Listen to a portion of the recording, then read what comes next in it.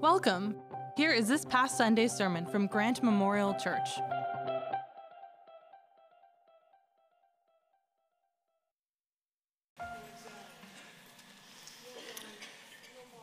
Well, good morning, Grant Memorial. Morning. My name is Cam. I'm one of the pastors here, and I'd like to welcome you here, whether that's in person or if you're joining us online from the lake or from home. And as you know, we are continuing our series in the Old Testament book of Genesis. Now, one of my favorite parts about studying Genesis as a church family is that we get to revisit all sorts of passages that most of us have heard many times before. All right, if you spent any time in the church growing up, you have likely heard the story of God creating the world in 7 days so many times that you can recite the opening line of the Bible. In the beginning, God created the heavens and the earth.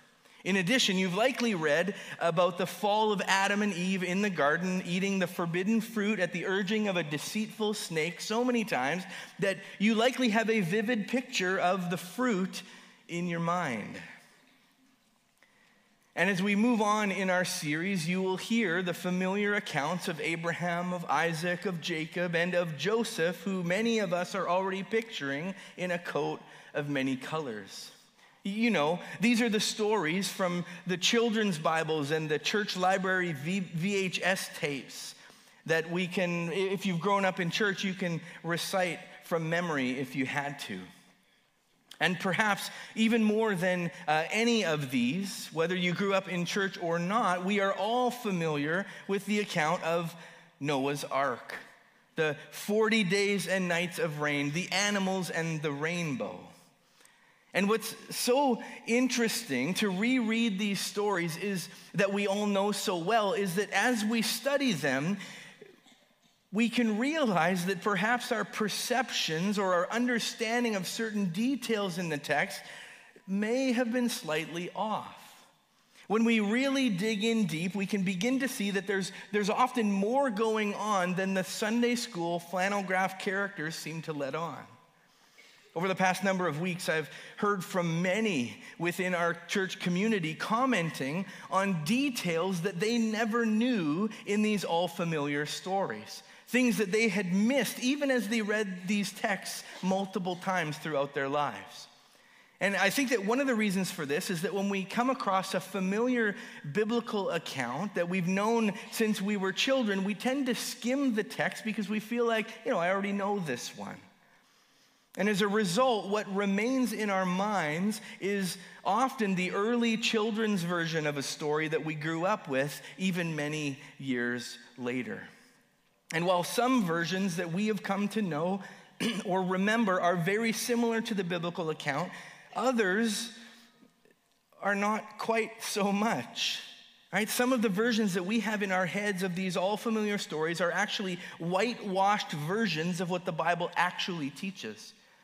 Now, as great as it is that we teach our children portions of the Bible, as many of us are recipients of, we need to be careful not to curate the text so much in an effort to make it palatable that we miss what the text is saying and carry misconceptions with us for years.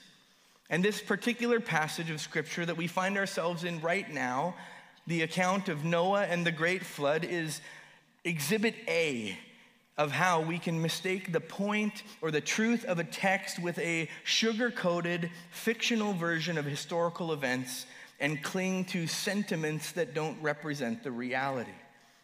For example, in my home, I have a Fisher-Price Noah's Ark set, which doesn't seem strange unless you know the actual story as told in the scriptures. Right? If you really think about it, having a Noah's Ark toy would be akin to having a concentration camp play set, wouldn't it? Right? Forgive my crassness, but if Fisher-Price were focused on biblical authenticity, that set would include several drowning sinner action figures, and for every pair of saved animals, there would be bags of lifeless ones. I'm not sure how many kids would still want to play with that set. You see, that we paint baby nurseries with animals and arcs and rainbows tells me that our culture doesn't quite understand the story of the flood. You see, the story of the flood is much less adorable than it is absolutely horrible. Friends, the biblical account of Noah's Ark is a dreadful tale in which nearly every character dies. Now, I understand why we do this. And there are certainly redeemable qualities and amazing truths of God's love and grace in this narrative, but we need to be careful that when we curate these texts, that we don't actually miss the gravity of the account and the point which we are meant to understand by it. And that point happens to be our worldview statement for today. God is just, evil will be extinguished, yet God is merciful through it all. Right? God is just, evil will be extinguished, yet God is merciful through it all. I hope for those of you who have been with us over the past number of weeks, that as we've walked through this account, that these truths are what have stood out to you more than nostalgic fictional images of a smiling Noah with his arms around friendly lions and monkeys.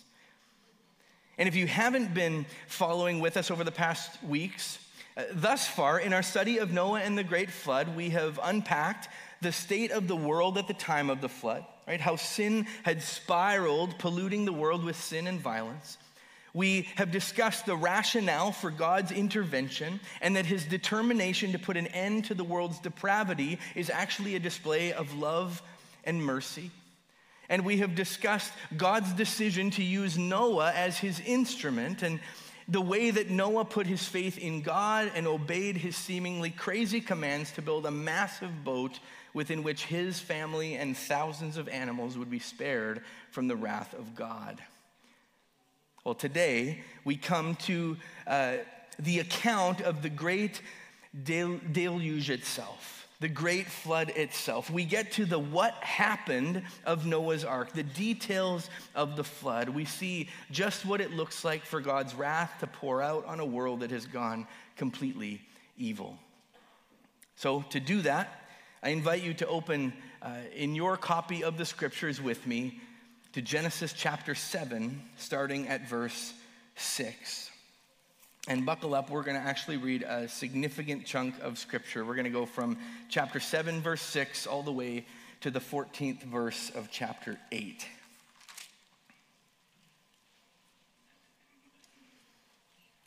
All right, starting in Genesis 7, verse 6. Noah was 600 years old when the floodwaters came on the earth.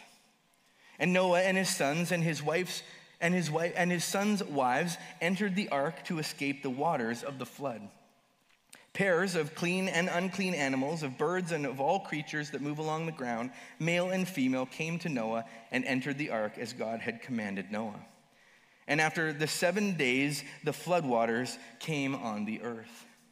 In the 600th year of Noah's life, on the 16th day of the second month, on that day, all the springs of the great deep burst forth, and the floodgates of the heavens were opened, and rain fell on the earth 40 days and 40 nights.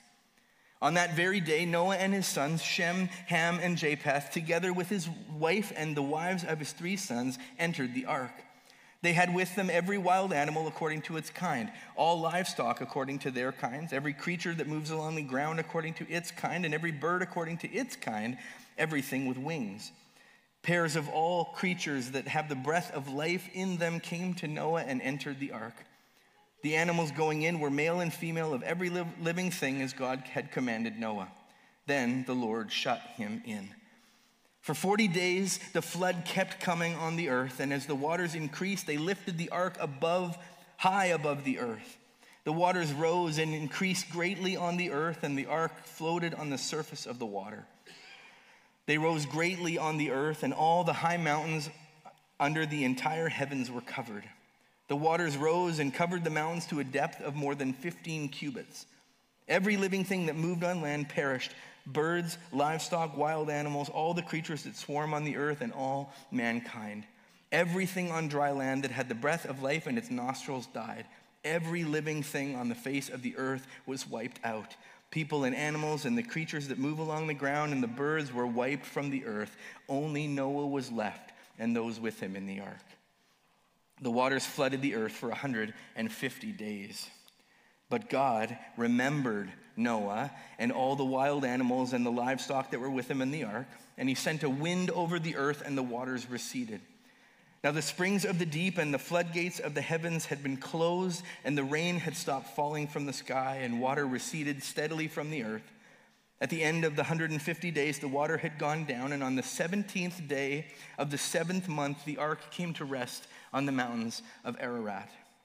The waters continued to recede until the 10th month, and on the first day of the 10th month, the tops of the mountains became visible. After 40 days, Noah opened a window he had made in the ark and sent out a raven, and it kept flying back and forth until the water had dried up from the earth. Then he sent out a dove to see if the water had receded from the surface of the ground, but the dove could find nowhere to perch because there was water over all the surface of the earth, so it returned to Noah in the ark. He reached out his hand and took the dove and brought it back to himself in the ark. He waited 7 more days and again sent out the dove from the ark. When the dove returned to him in the evening, there in its beak was a freshly plucked olive leaf. Then Noah knew that the water had receded from the earth. He waited 7 more days and sent out the dove again, but this time it did not return to him. By the first day of the first month of Noah's 601st year, the water had dried up from the earth. Noah then removed the covering from the ark and saw that the surface of the ground was dry. By the 27th day of the 2nd month, the earth was completely dry. Heavenly Father, we thank you for your word, and we pray that we wouldn't be casual with it, Lord, and that as a result of encountering it this morning, we would leave different than how we came. Amen. So the first thing that we're told in this text this morning is the when of the flood. Right? Verse 6 and 11 tell us that Noah was 600 years old when the flood came, and it happened very specifically, as verse 11 points out, on the 17th day of the 2nd month. Now, this dating serves to confirm something that we have been emphasizing since day 1 of our series in Genesis, that these are historical events, not simply metaphorical stories, myths, or legends. You see, metaphorical stories, legends, do not have dates attached to them, right? They start with things like once upon a time or when autumn turned to winter. But here we have a very specific historical date presented to emphasize the historicity of this event. Noah, according to the scriptures, didn't simply enter the ark. He entered the ark actually, physically, on a specific day in real time and real space. And he entered the ark, verse 7 says, with his wife, as well as his 3 sons and their wives, and that is all. Verse 7, and Noah and his sons and his wife and his sons' wives entered the ark to escape the waters of the flood. Now, as we mentioned last week, the invitation was wider than just this.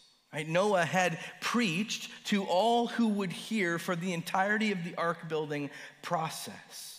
Right? It said he was a preacher of righteousness in this time, but not one soul turned to God and joined Noah and his family on the ark, which tells us, I hope, less about Noah's preaching ability and more about the hardness of the human heart at the time. But this detail is really important to understand when we consider the flood story. You see, not only had all the people of earth rejected God, but when graciously given a final chance, another chance by God to repent, they doubled down in their rebellion against him. Church, this is one amazing truth that we know about God. While he is just, and he will judge, and he will ultimately honor the decision of individuals to reject him, he will graciously provide every opportunity for all to come to him. As we read in 2 Peter 3:9, the Lord is not slow in keeping his promise, in coming again, as some understand slowness. Instead, he is patient with you, not wanting anyone to perish, but that everyone would come to repentance. Right? God desires all to come to him. And we can be certain that if anyone does not, it's not because God has failed to provide the opportunity. In fact, many commentators believe that verse 10 of our text today serves to emphasize this very point. Verse 10.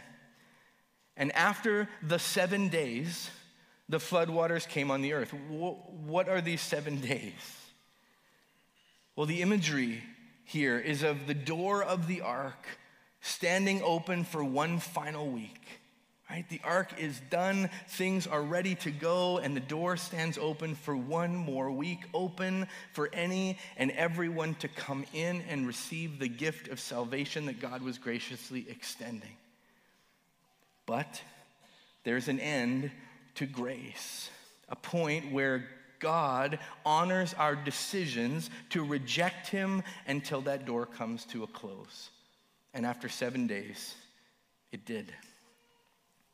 Well, though no other humans entered the ark with Noah's family, verse 8 and 9 tell us that pairs of every other kind of living creature came to Adam and went into the ark with him, both male and female. Now notice that in last week's text, a qualification was provided about the number of animals on the ark. And while our flannel graph pictures and children's Bibles emphasize 2 of each kind, Chapter 7, verses 2 and 3 tell us something a little bit different. Take with you 7 pairs of every kind of clean animal, a male and its mate, and 1 pair of every kind of unclean animal, a male and its mate, and also 7 pairs of every kind of bird, male and female, to keep their various kinds alive throughout the earth. So as we've already discussed, regarding our assumptions about familiar stories, some of us need to scratch the simple 2x2 imagery that we have in our heads and insert 14x14 imagery for all of the animals designated as clean. And while we haven't read yet which animals were clean and which were unclean, Noah certainly knew and packed accordingly. Now, as an aside, if Noah's clean animals are defined by the same designations as those we read in Leviticus 11, later on in the Old Testament, those who would have been represented by 7 pairs rather than 2 would have included cattle, deer, goats, sheep, chicken, doves, and ducks, just to name a few. So if you're drawing Noah's Ark, just add a few more ducks and cows, and you should be more accurate. So yes, the unclean animals came 2x2, but the clean animals came 14x14. And I believe that there are some kids' songs whose lyrics haven't quite accounted for this, have they? Well, once all these animals, some in pairs, some in 14s, entered the ark along with the 4 pairs of humans, verse 16 tells us simply, the Lord shut them in. God closed the door. You see, up until this point, besides providing the specifications, everything to do with the ark was in Noah's hands, right? He's the one who built, and he's the one who made sure that everything was set and ready to go. He's the one who followed the specifications, did the cutting, and depends on if there were, anyways, won't get into all that. But he's the one who put the boat together. But our text tells us that God is the one who closed the door. He is the one who sealed Noah and his family in. And church, it's really important that we notice this. You see, this is actually a principle of salvation. The door is closed from the outside. Noah's salvation was sealed by God. And friends, so is ours. If you have come to know God, if you have received salvation through God's gift of the life, death, and resurrection of his Son, Jesus Christ, if you are in the boat, God has sealed you in from the outside. Which means, first, that you did not save yourself. Right? Think about it. In this imagery, that huge boat that took Noah so long to build would have proven to be useless if it wasn't sealed, right? If God didn't shut the door. And in the same way, all of our works, our righteous acts, all of the things that we've accomplished for God don't mean anything without the gracious work of the hand of God. And secondly, just as Noah was sealed within the boat of salvation, God has sealed us in his salvation as well. Listen to Jesus in John 10:28.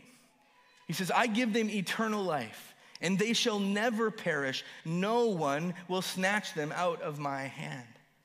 Right? In the same way that no water could snatch Noah out of the boat because he was sealed in by God, there is nothing that can take salvation away from those who are sealed and secure in Christ, our ark of salvation. As Revelation 3:7 affirms, quite literally, what he opens, no one can shut, and what he shuts, no one can open. God shut the door on the ark, and God seals our salvation too. Well, our text continues and says that with the door sealed, the floodwaters came on the earth. For 40 days and 40 nights, verse 11 says, all the springs of the deep burst forth, and the floodgates of the heavens were opened. As our passage says, there are two sources of floodwaters here. Did you notice that? There's a massive downpour that doesn't stop for 40 days and 40 nights, and there are tidal waves erupting out of the ocean waters, right? That is, there is water from above and there is water from below. Now, where have we seen this before? Waters from above and waters from below. Yeah, listen to the activity of God during day 2 of creation, back in Genesis 1. And God said, let there be a vault between the waters to separate the water from water. So God made the vault and separated the water under the vault from the water above it, and it was so. And so this text is referring back to God's creative work in establishing a world that could sustain life. And a part of that process was creating boundaries for the waters. Right? The waters above and the waters below during creation were given limits. They were restricted so that life on earth could exist. Well, here, it's like God is removing these boundaries. He's unrestricting the waters above and below. And with that act, life on earth is no longer possible. Right? What we read here is sort of an anti-creation. It's like God has undone what he established in creation. And in an instant, the world becomes once again uninhabitable. Listen now, Pastor Darrell Johnson defines this moment. He says, the flood is, in the words of Gerhard von Rad, a catastrophe involving the entire cosmos. The boundary is removed and the waters break loose. Creation is allowed to sink back into chaos. Humanity is given the full implications of our desires. We wanted no boundaries, and that is what we get. As our text moves along, we realize just how much water we're talking about when those boundaries are removed. Verse 19 tells us that the waters rose greatly on the earth, and all the high mountains under the entire heavens were covered. The waters rose and covered the mountains to a depth of more than 15 cubits. Right? This means that the mountains themselves were underwater by roughly 20 feet, and as the waters rose, so too did the death toll until it was final. Verse 21 to 23 are perhaps the most sobering verses in all of the scriptures. Every living thing that moved on land perished. Birds, livestock, wild animals, all the creatures that swarm on the earth, and all mankind. Everything on dry land that had the breath of life in its nostrils died. Every living thing on the face of the earth was wiped out.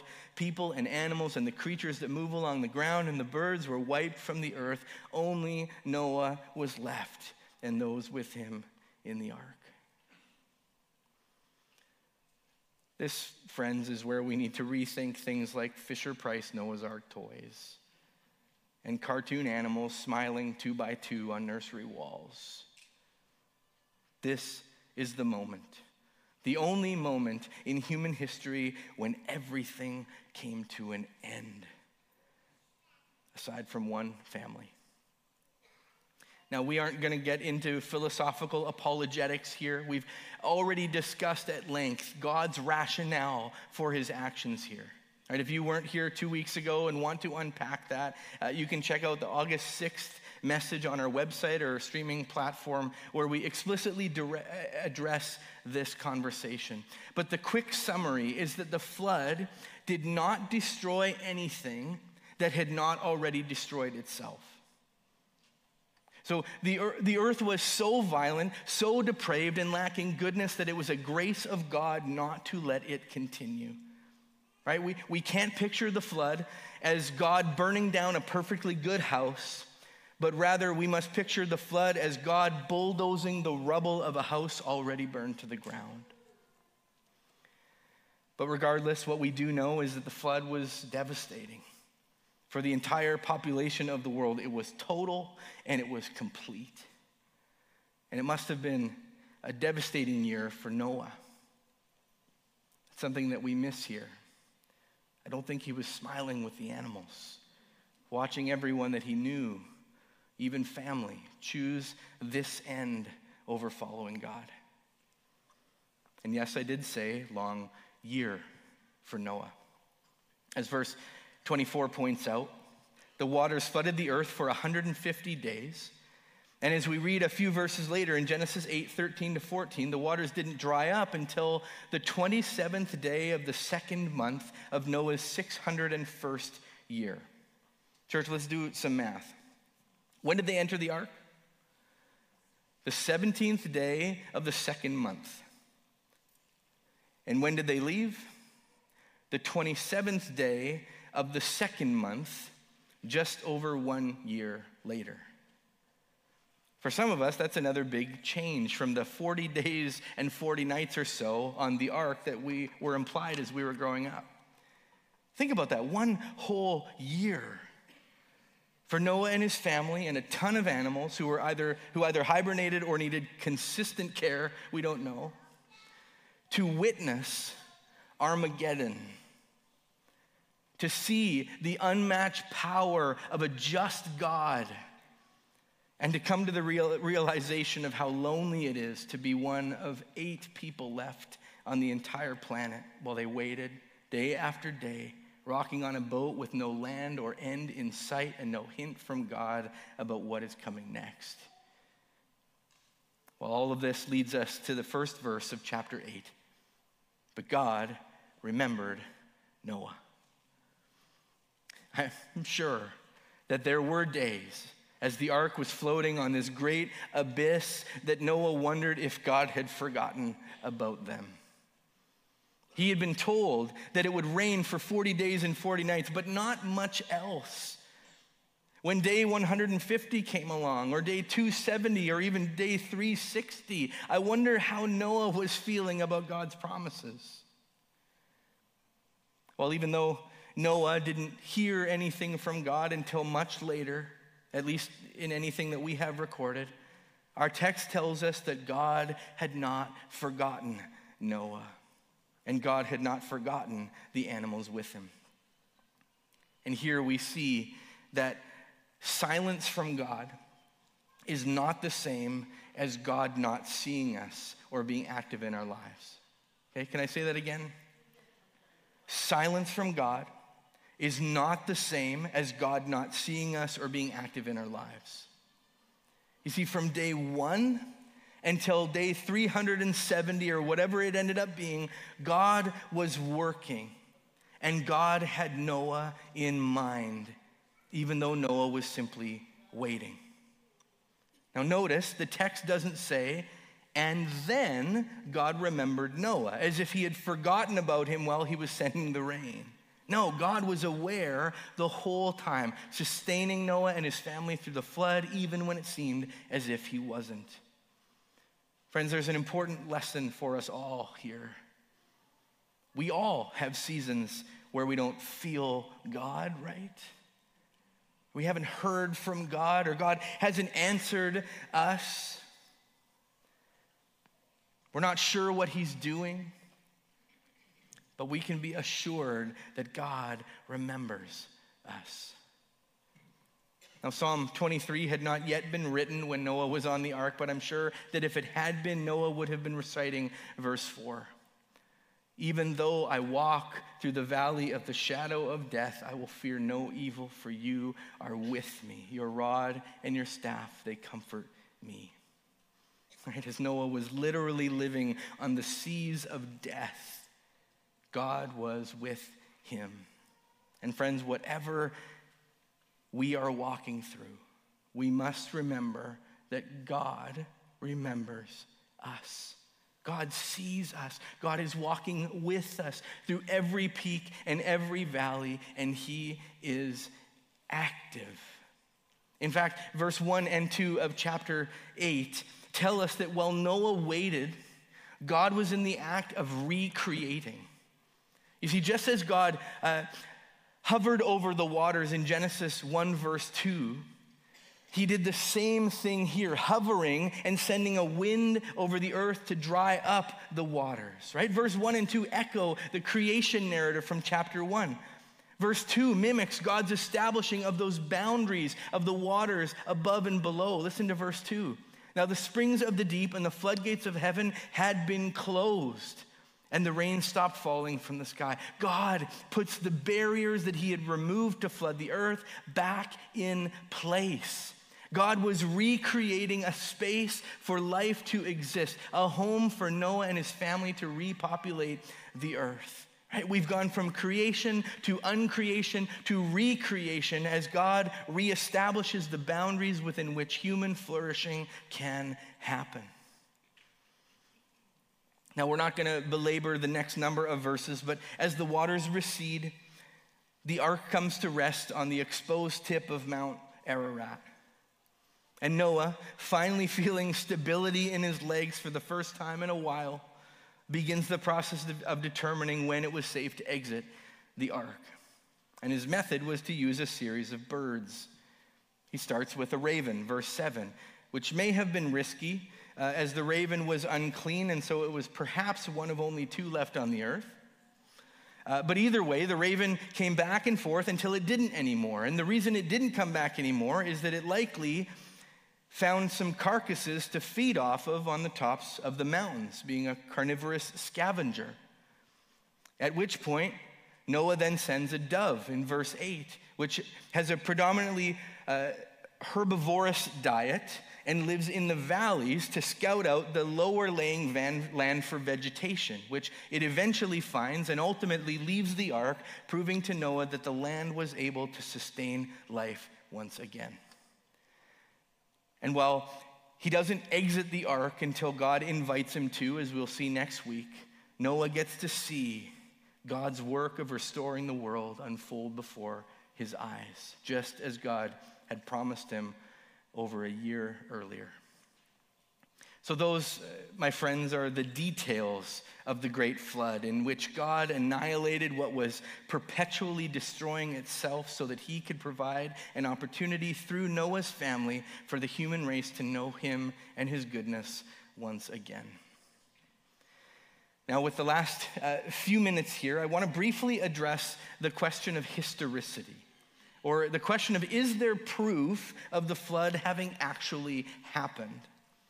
You see, just as with the creation account in Genesis that we talked about at length, there are some who advocate that the biblical flood is simply poetic. Right? It's metaphorical or allegorical, but it's not historical. Now, we don't have time, much time to spend here, just a couple minutes actually, and so this will not be exhaustive and it may border on simplistic, but it's important for us to at least understand that believing the historicity of the flood is not foolish, but is, in my opinion, backed by anthropological, geological, and theological evidence. So let's start. Again, this is going to be quick. Let's start with the anthropological evidence. And anthropological simply means the study of humans, right? Often focused on studying cultures and practices of people throughout history and around the world. And the evidence here is found in the shared flood stories that exist in hundreds of unique cultures all over the globe in extremely isolated places. You see, in examining cultures around the world, anthropologists have found stories of a worldwide flood existing within the traditions of tribal groups on every single continent. And while certain details vary from tribe to tribe and story to story, many have shockingly similar details and features. 88% of these stories referred to a single family being saved during a great flood. 67% include animals being saved as well. In 70% of the stories, survival is due to a boat. In 57%, the boat's landing place is at the top of a mountain. Many share the details of a rainbow and birds being sent out, among other details. Right, friends, no other story, account, or myth is as universally widespread with the same emphasis and details as the flood, which makes sense due to the fact that the same historical event is a part of the history of every tribe and tongue on earth. The simple fact that the same narrative, albeit with some varying details, is itself universal offers significant proof that the flood actually happened and that the account of it from their shared ancestors, remember all of these people would be traced back to Noah's sons, traveled with them when they were scattered all over the earth, which we'll read about in chapter 11. The reason every culture can trace their ancestors to a great flood is that every culture comes from the same ancestry as a result of that very flood. Right? This is a phenomenon that has no explanation if the flood didn't actually happen. Right?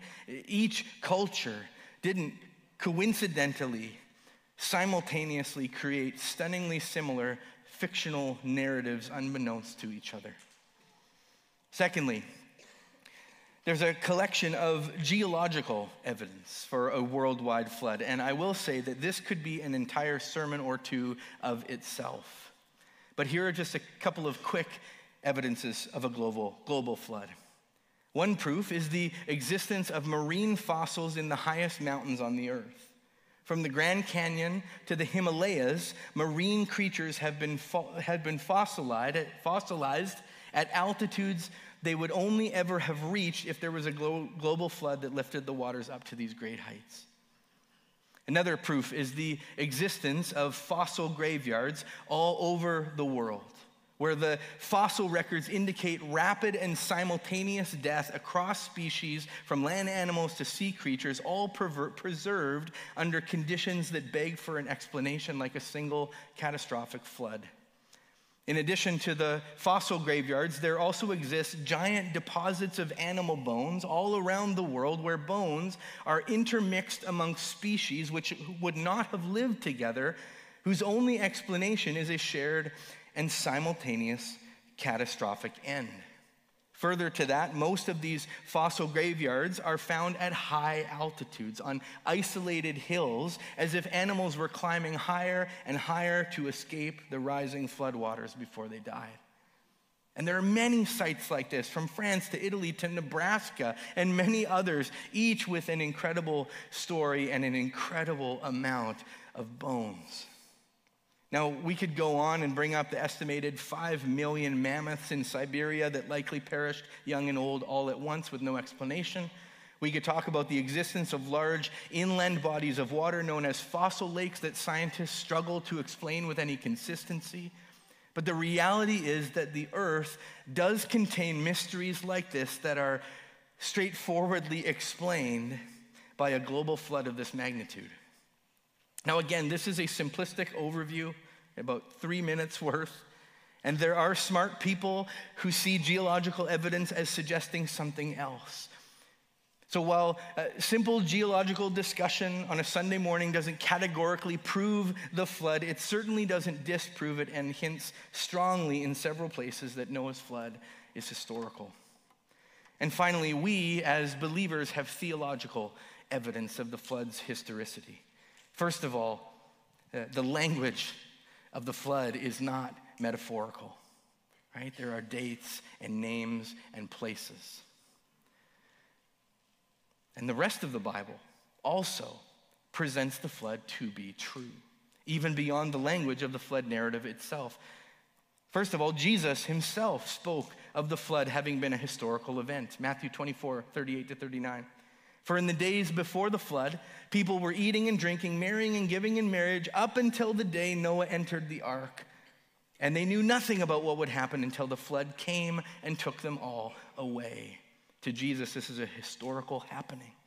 The Apostle Paul, in outlining historical carriers of the faith, said, by faith Noah, when warned about things not seen, in holy fear built an ark to save his family. Hebrews 11:7. The Apostle Peter speaks of the historical reality of the flood when he talks about those who were disobedient long ago, when God waited patiently in the days of Noah while an ark was being built.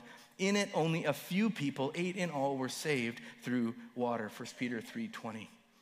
Church, if we believe that Jesus, that Paul, that Peter know what they are talking about, that the authors of the Bible are to be trusted, we need to affirm the historicity of the flood as well. And that, church, is what makes this account so important to take seriously. It was real. It was historical. It wasn't in 3D or a cartoon or plastic.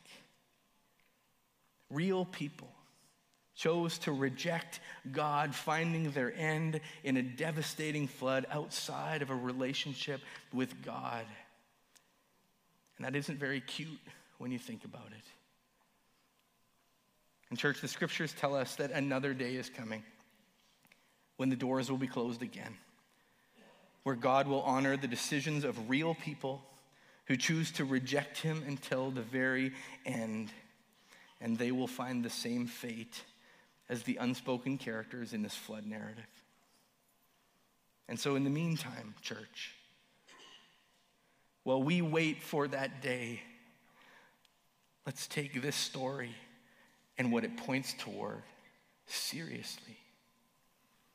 It's our job to team with God in showing the world his love, his joy, his peace, inviting, as Noah tried to, anyone and everyone to enter into salvation so that when the doors are closed, that all could join in on that day and celebrate that just as he did with Noah, that the Lord has remembered us.